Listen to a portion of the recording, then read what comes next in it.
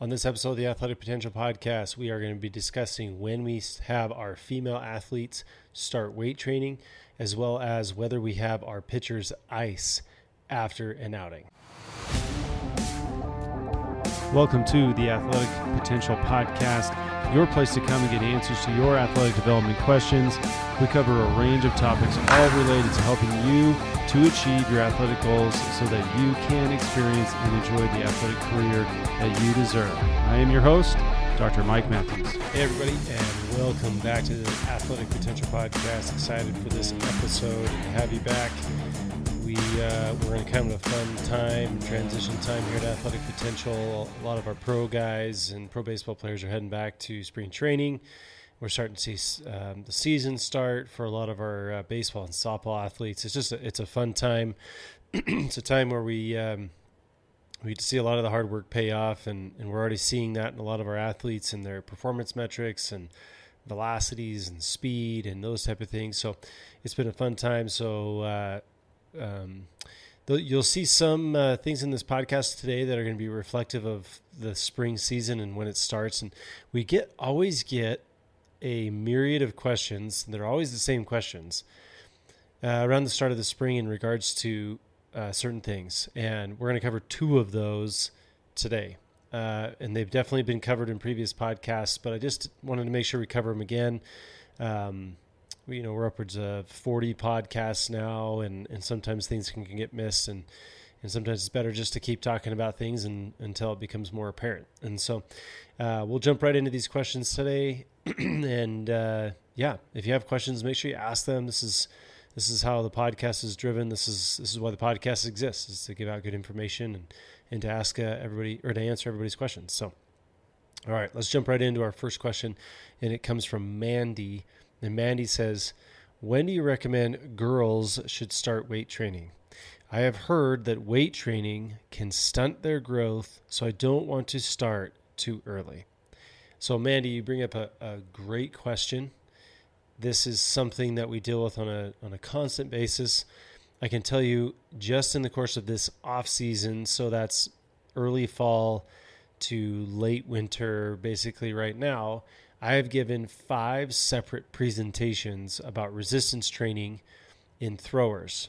And the presentation's not perfectly the same because I change it based on the teams and really what the group is asking for. But let me tell you this, Mandy, and I'll answer it the same way I answer it in my presentation. I said there's a lot of misconceptions out there about resistance training in youth, when they should start. What is it good? Is it bad? They shouldn't be using certain weights. They only should be using light weights. If they do anything, that should just be body weight. They want them to be springy. We don't want them to be using weights because it makes them slow. It stunts their growth. You brought that up. A lot of these things, there's a lot of misconceptions. And I can tell you this, that I've done a fair amount of research on this. And I just, right before the podcast, because I was curious, I pulled up the position statement on the American. I'm going to get this wrong, so let me make sure I say this correctly. This is the position statement from the American Academy of Pediatrics, and this is talking about resistance training for children and adolescents. So this is basically what happens is they all get together in a conference or some sort of meeting.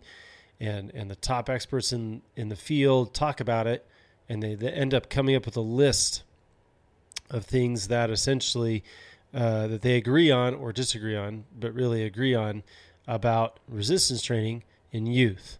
And I was just looking over this to make sure that I wasn't missing anything and that it's still the same.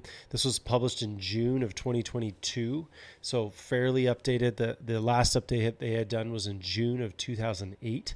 So this is probably one of the more updated things we're going to see from, again, the American Academy of Pediatrics. These are the top experts, medical experts in pediatrics, and what they're saying. And I can tell you this right now. I'm going to go to the section, and it says here, misconceptions versus evidence. And under misconceptions, it says resistance training may stunt growth. And this is the position statement from the American Academy of Pediatrics. Well-designed resistance training programs have not been shown to have a negative effect on joint or growth plate health, linear growth, so them growing taller, okay, and cardiovascular health in youth. It doesn't stunt your growth. There was a research article that did come out.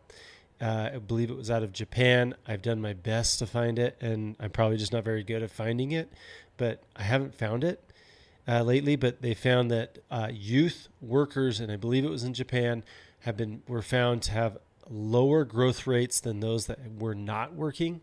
But if you look at it, it was not a controlled study. They just observed, and the subset of the population was easily biased. And so there really hasn't been anything to validate the statement that stunting or that weight training, resistance training in youth stunts growth. Now, Mandy, you asked a more specific question, and that was, when do we have our athletes, our female athletes, start resistance training? And I can tell you right now, we start them when they show interest.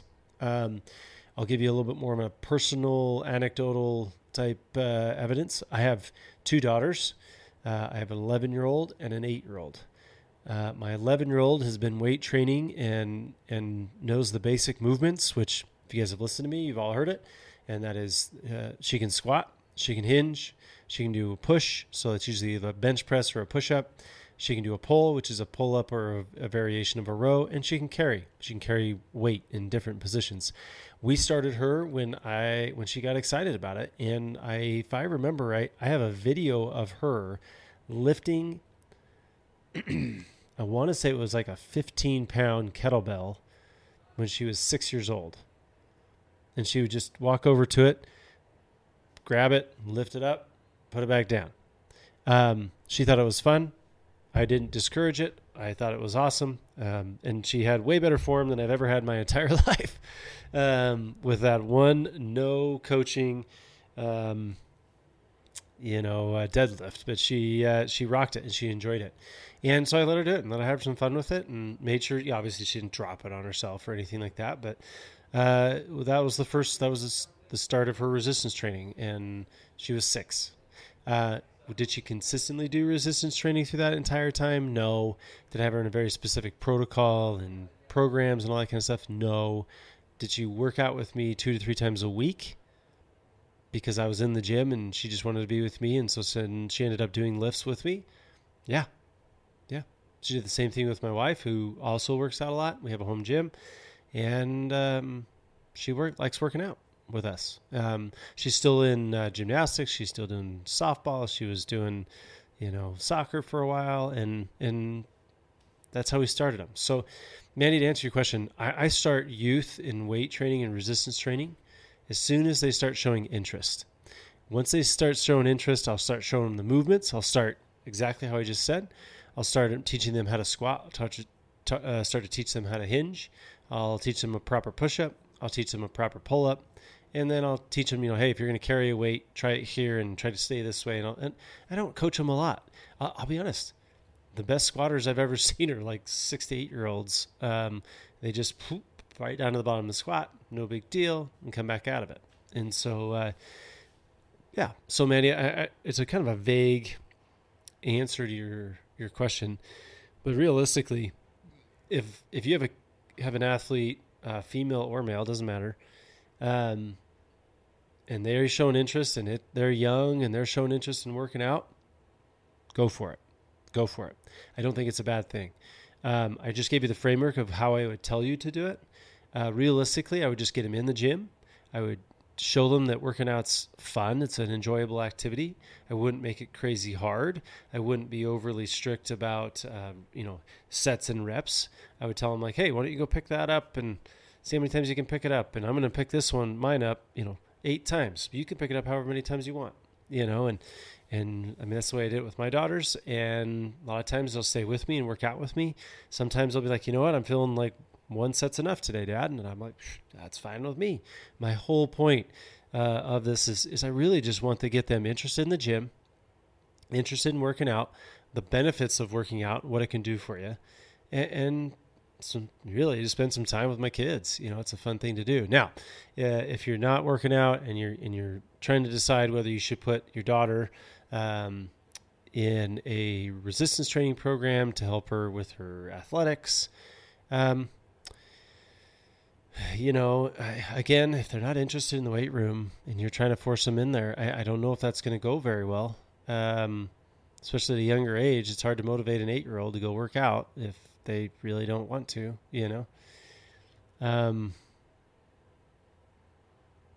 Mandy, I would definitely say this. I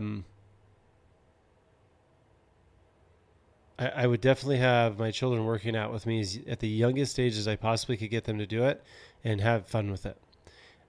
My kids, it's always been around 5 or 6 years old.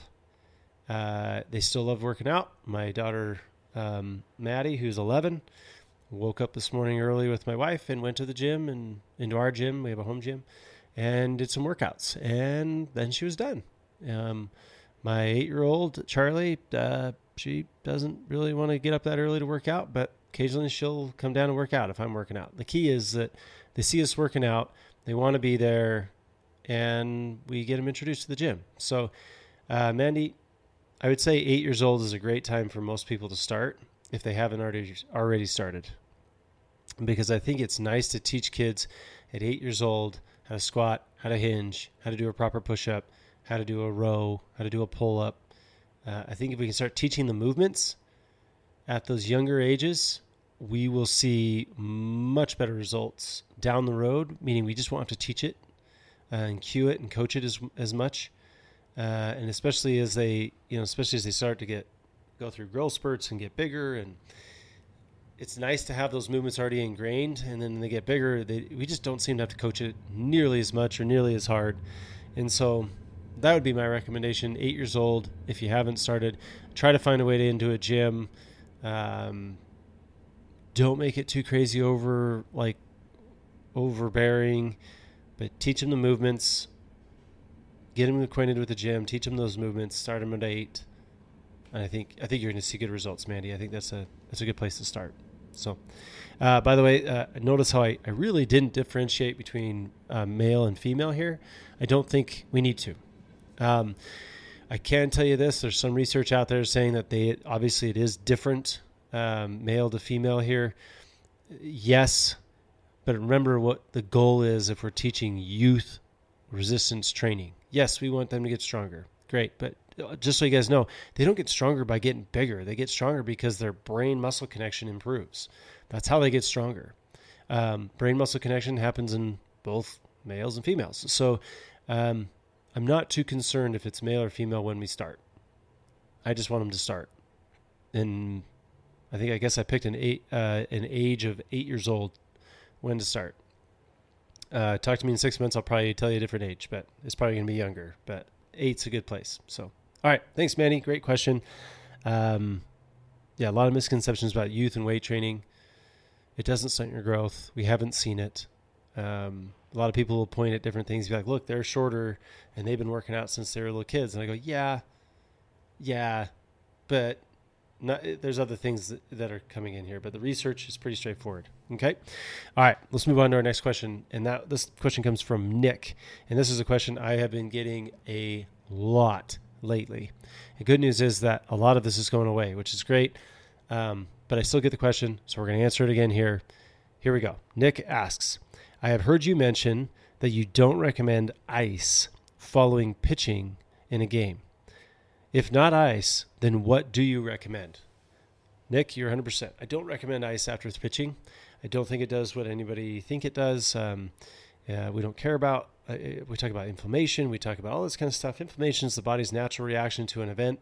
We need it. We need inflammation to essentially come in and start the healing process. If there's any damaged tissue, if tissue's run down, beat up, or whatever, then we need the body to make it better so that it gets stronger. Okay. There's a great research article in the Journal of Strength and Conditioning Research that talks about how when a group of individuals did eccentric exercise, so think like you did a bicep curl, you start at the top, go slow on the way down. They did eccentric exercise, then iced immediately after, and what they found was a profound negative effect on that muscle's ability to recover. So they iced after a heavy bout of exercise, and their muscles didn't recover very well. when you throw, your muscles in your shoulder, elbow, all of you really, but let's just stick with shoulder and elbow because everybody likes to ice those things.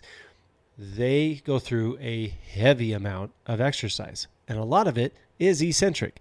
So according to the study, we shouldn't ice that because it delays and or hinders, and or if I remember right in the study, it actually stopped the recovery of those muscles of getting them back to normal. So icing actually makes you worse, according to that study. And according to a few other studies, by the way. But realistically, we don't ice. Okay, great. Soapbox, sorry, Nick, had to do it because I still got plenty of these questions about ice, and everyone was like, oh, but my arm feels so much better when I'm done. I go, yeah, have you tried heat? And they're like, no. And I'm going to go try heat and tell me if your arm doesn't feel better. And people are heating, and it seems to be fine. And by the way, heat's not my preferred method either. And that's getting to the next part of this question. So, Nick, if not ice, then what do you recommend? Blood flow. Plain and simple. I need blood flow. The body needs blood flow. We need blood to pump to the muscles that were just used during a pitching outing to get nutrients to the muscles to allow them to recover faster. Now, here's the kicker. A lot of people are like, oh, so you need to go do a run after I go. No, yes. Does that increase blood flow? Yes, but the problem is you just pitched. Likelihood, unless you just pitched an inning, but let's be honest, depending on the inning, and especially in youth baseball, Nick, I don't know if you're in college or professional or maybe in youth or maybe you're a dad. I don't know. But either way, let's say it's youth. More than likely, a kid who's just pitched has already played a game or has been playing a different position during that game. So you have a kid then go run after a game. I feel like they're already tired. Now we're asking them to do more exercise. I don't know if that's our best bet. Okay. So I would say go on a walk. I know it's a novel concept. But hey, when you're done, you go back to the hotel, you go back home, you eat a good meal, you hydrate, you go for a walk. I know if it's late, okay, fine, don't go for a walk. You do something active to get the heart rate up. Okay, that's one thing that's probably the most simple and requires no equipment to do other than shoes, and even then you don't have to. But that'd be one thing, is maybe get your heart rate up, right? And through walking. So, Nick, I'll be very specific. Here's the routine I just gave out to do 2 different high school players and 1 college pitcher. I should say all of them are pitchers. I told them, look, when you are done pitching, you're going to go do 1 set. One. Notice I said 1 set of resistance, arm care, whatever you guys want to call it, shoulder exercise. Okay. 1 set, not to failure, nice and easy. The main purpose, I want kind of like a feeling of a pump to the muscles. So they do 1 set of bands, or they do 1 set of free weights. They do 1 set of isometrics. They do whatever, that. Then when they're done with that, I tell them, cool. Now what you're going to go do is I need you to go home, eat, drink, get some good food and good water and hydration going on. And immediately after that, I need you to go for a walk. And when you go for a walk, I just want you to walk 10 minutes, nice and easy. When you're done with the walk, you're going to come back home. Now, this is where the technology part comes in. So if you don't have this technology, you can't do this part. And I'll be honest, this is nice. If you have the tech, it's worth doing. Okay. Then I'll give you 2 different, variations of this. I have no affiliation to either as of right now. And so these are the 2 that I recommend, or 2 that I seem to always be recommended to the athletes. Okay. So they'll do 1 set of exercise immediately post game. They'll go home, eat, drink, go on a 10-minute walk, come back. Then they're going to go ahead and put a neuromuscular electrical stimulation device on their arm. Okay. And this can look like, if you want to look it up, you can, one is called a Compex, COMPEX. Make sure if you buy one of these, they have a muscle recovery function on it. Okay. And that's what you're going to do. Okay. The other brand is Marc Pro, MARC PRO. Again, no affiliation with either one as of right now. And the same thing. You put electrode pads on your arm in a specific pattern. It shows you on both. And you put it on, you turn it on, and you let it run. Now, here's the cool thing. This allows your body to essentially improve blood flow to the area without actually having to move or think about it. The machine does it for you. And what this allows you to do is do this for a long period of time. So instead of having to go out and do essentially 45 minutes to an hour's worth of walking to keep your heart rate up, you put this thing on and you let it go for 45 minutes to an hour. Now, some of the units don't let you go that long. It's fine. You can just start it over again. Mark Pros will go forever. But the idea is, look, you leave it on 45 minutes to an hour, and it just sits there and flexes your muscles for you. You just sit there and it kind of just beats the muscle, but you don't have to think about it. It just does it for you. And then when you're done with that, you're done with it. You can take it off, go do something else, and then you go to sleep. That's probably by far the best recovery tool we've seen so far, and it seems to help the most. Now, everybody has subtle nuances, and, I do soft tissue work after I'm done. I'm like, yeah, okay, great. It's fine. If you feel like that helps you, go ahead. Just don't ice, okay? By the way, I also don't like stretching following an outing. Don't think it helps, and I think, in all honesty, we don't need to stretch the tissue any more than it's already been stretched. Side note, my apologies. Okay, coming back around. Nick, to answer your question, I don't use ice. You're correct. What I do recommend, one set of bands, not to failure, just to a little bit of muscle pump. Then you're going to go home or wherever you're at, hydrate, eat, 10-minute walk. If you have the technology, you're going to put the electrical stim device on your arm, let it pump for 45 minutes to an hour, okay? And then you can be done with it. Now, if you had a day game and you don't have a game till the next day, you could put that electrical stim device back on for 3 or 4 different rounds and let it just go for hours if you really wanted to, if that's how you want to do it. One of the protocols I've told guys is, look, if you're on the bus and you're traveling to your next game, or you're going to and from the hotel and it's a 30-minute drive, or you're on your way to the airport, you throw that thing on. Anytime you're sitting down and doing nothing, you throw that thing on and let it do its thing. It's not going to make you worse. It's not going to make you super tired. That's the key with those machines, is that they're non-fatiguing, okay? They may leave it on for 2 to 3 hours. That's 2 to 3 hours of increased circulation to the area that you need it the most to help your muscles improve and recover. So that's why, obviously, I think I'm a proponent of those things. I own both of them. I use them for my own recovery. I threw it on my 11-year-old the other day. She was having some soreness after some gymnastics, tumbling type stuff. And I just said, you know what, we're going to put this on you. I turned it on just barely enough, and it just started flexing her. She seemed to enjoy it, seemed to help. So, Nick, I hope that answers your question. It's definitely a controversial topic at times of what you should be doing after you pitch and throw, and you specifically after you pitch. I gave you the protocol, and that is what most of our guys are doing. There are more things you could do. Now, that's probably a subject for another podcast, a longer one. And a lot of it comes down to, do you have specific technology? Do you have access to help? Do you have access to staff that can help you? Again, if you're a professional, your professional organization most likely already has a lot of this. If they don't, then yeah, you can go ask for it. And I'm willing to bet they'll have something, okay? There's other machines like ultrasounds and lasers and those type of things that do help. And if you have access to them, then that's part of the protocol in recovery. And so, Nick, great question. Appreciate you asking. So, all right. That's it for this week's episode. I appreciate everybody tuning in. I appreciate everybody asking questions. It's always fun to answer these questions. I definitely seem to be answering a lot of the same questions, by the way. That is totally fine. Don't mind doing it, because I feel like a lot of times we just need to keep hearing the same things until it becomes very ingrained in what's going on. The good news is a lot of times this information does improve and change, and hopefully as we ask these same questions, I may have better and better answers as we go along. And yeah, so ask your questions. I appreciate everybody tuning in. Please rate and review on iTunes or on Apple Podcasts or wherever you listen to your podcasts. Share the word, tell people about the podcast so we can get more people on here and answer more questions, and we get good information out to everybody. And appreciate everybody tuning in. And until next time, thanks. Everybody, just want to say thank you for listening to the Athletic Potential Podcast. If you do have questions for the podcast, please visit the website, www.athletic-potential.com/podcast. You'll find a button there to ask your question. Please input your information and your question, and we will answer any and all questions we get. And thank you again for listening. If you do get a chance, please rate and review the podcast. And until next time, thanks.